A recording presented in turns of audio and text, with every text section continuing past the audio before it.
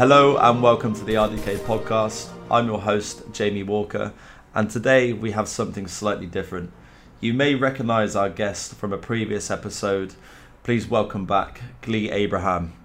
Pleasure to have you here with us again, Glee. How are you doing? I'm very good. How are you, Jamie? I'm very good. So obviously today we've got something special for our listeners. This time we're here to chat about the RDK Hackathon. Now, some of our guys may never have heard of a hackathon before. Can you please explain what it is and how it works?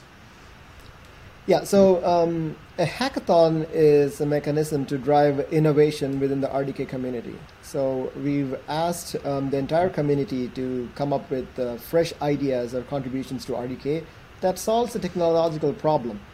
And in case they have a lack of inspiration, we've given some topics to inspire them. So we had our bucket list or our backlog, and we shared some items from the backlog saying if you want to pick up this backlog, you can pick it up, or if you have a better problem that you want to solve, you can pick it up as well. So it's all about having different teams from across the community come together and solve a problem, and so it hopefully will drive contributions to RDK. That's it. Now I think obviously we did a hackathon back in 2020, but this one's slightly different. Can you tell us how? Yeah, the concept of a hackathon was born like 2 or 3 years ago after one of our technology summits, where at the technology summit, a lot of engineers, architects, people from the community come together to learn RDK, share knowledge, right? So the concept of a hackathon was born preliminary from Comcast and later from NOSH in Portugal, where they suggested that it would be good if the community did an activity one level deeper than the technology summit, one level deeper, right? So at the technology summit, typically we would give guided exercises to give a hands-on experience to the community. But last year, what we did with a hackathon was to convert our guided exercises into a live project. And each project had a project lead and a guide, right? So there was a guide who technologically, helped the team members do something, and there was a lead for the project who ensured that everybody worked together and did something. So RDK management, actually, we had engineers on our team lead each of the hackathon topic. So it was like a guided exercise where we decided what the problems were. All the team members could join any of our problems, and it was more of a learning experience than coming and doing something together. And it did solve some problems. I'm not saying it was bad. It was like a hybrid of the previous technology summit where we had guided exercises to a more hands-on experience where we had kind of like the mini hackathon. We call it a mini hackathon, right? It was not a real hackathon. It was a mini hackathon. But this time it is different, that it's a real hackathon where we are taking the hands off. We are not doing anything on this hackathon. It's just the teams for themselves. They're on their own.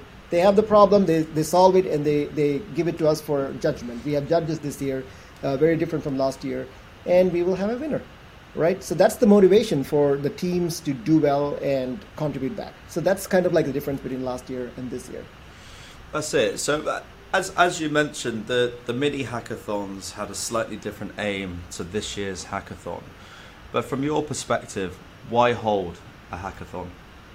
The reason is because we want the community to come together and solve a problem that is critical to RDK. So it moves the needle in terms of RDK. It is something that you don't have time to do in your regular project work. I know we all know that there are gaps and things that we need to keep constantly addressing throughout the evolution of RDK, but we don't have time for it. We pick up topics like that and we convert it into a hackathon, hopefully hoping to drive contributions that fixes the problems, right? Or brings a new feature into RDK, right? So a hackathon has that purpose, but more than that, it is about inspiring the community to come together and do some cool stuff and get recognized for it, right? You're going to the winner of the hackathon is going to present it at the RDK Technology Summit this year. So it's a matter of pride as well, to make yourself known within the community, to show the community what your team is doing, right? What your team is capable of doing. So it's more like a community inspiration. Glee, it all sounds fantastic, and what a great way to highlight key talent and provoke new ideas. How has it been perceived this year? So this is the first time that we are ever running a full hackathon. Last year we had success with what we did last year, a mini hackathon. So we were very, we don't know how the community would receive this, and we were apprehensive to a certain extent. But the response has been overwhelming. We have more than 138 individuals that have registered, spanning across 38 different teams. And apart from the 9 topics that we provided, we got 4 new topics. So we have a total of 13 topics that is getting solved on the hackathon. And I think we have more than 20 companies participating in the hackathon, engineering-wise, right? So I think it has been an overwhelming response this year. We did not expect this. And we are looking forward to the results as well. Yeah, so have I. I think that's incredible. And I guess all the guys are working hard to achieve that winner's spot as well, right? Yeah. When can we expect that winner to be announced? So the winner is going to be announced in October, and in November, the winner will get to present at the RDK Technology Summit. Perfect. So in front of everybody and all the events. That's super exciting. Well, Glee, thank you so much for joining us again today to talk about such an incredible event. Just to remind our listeners, I know that they can find you on LinkedIn. We have included your LinkedIn handle on this post. And guys, make sure to follow us on Twitter and LinkedIn using @the RDK podcast. And don't forget to subscribe to our YouTube channel so you get notified every time we upload a new episode. For now, take care and let's continue the conversation.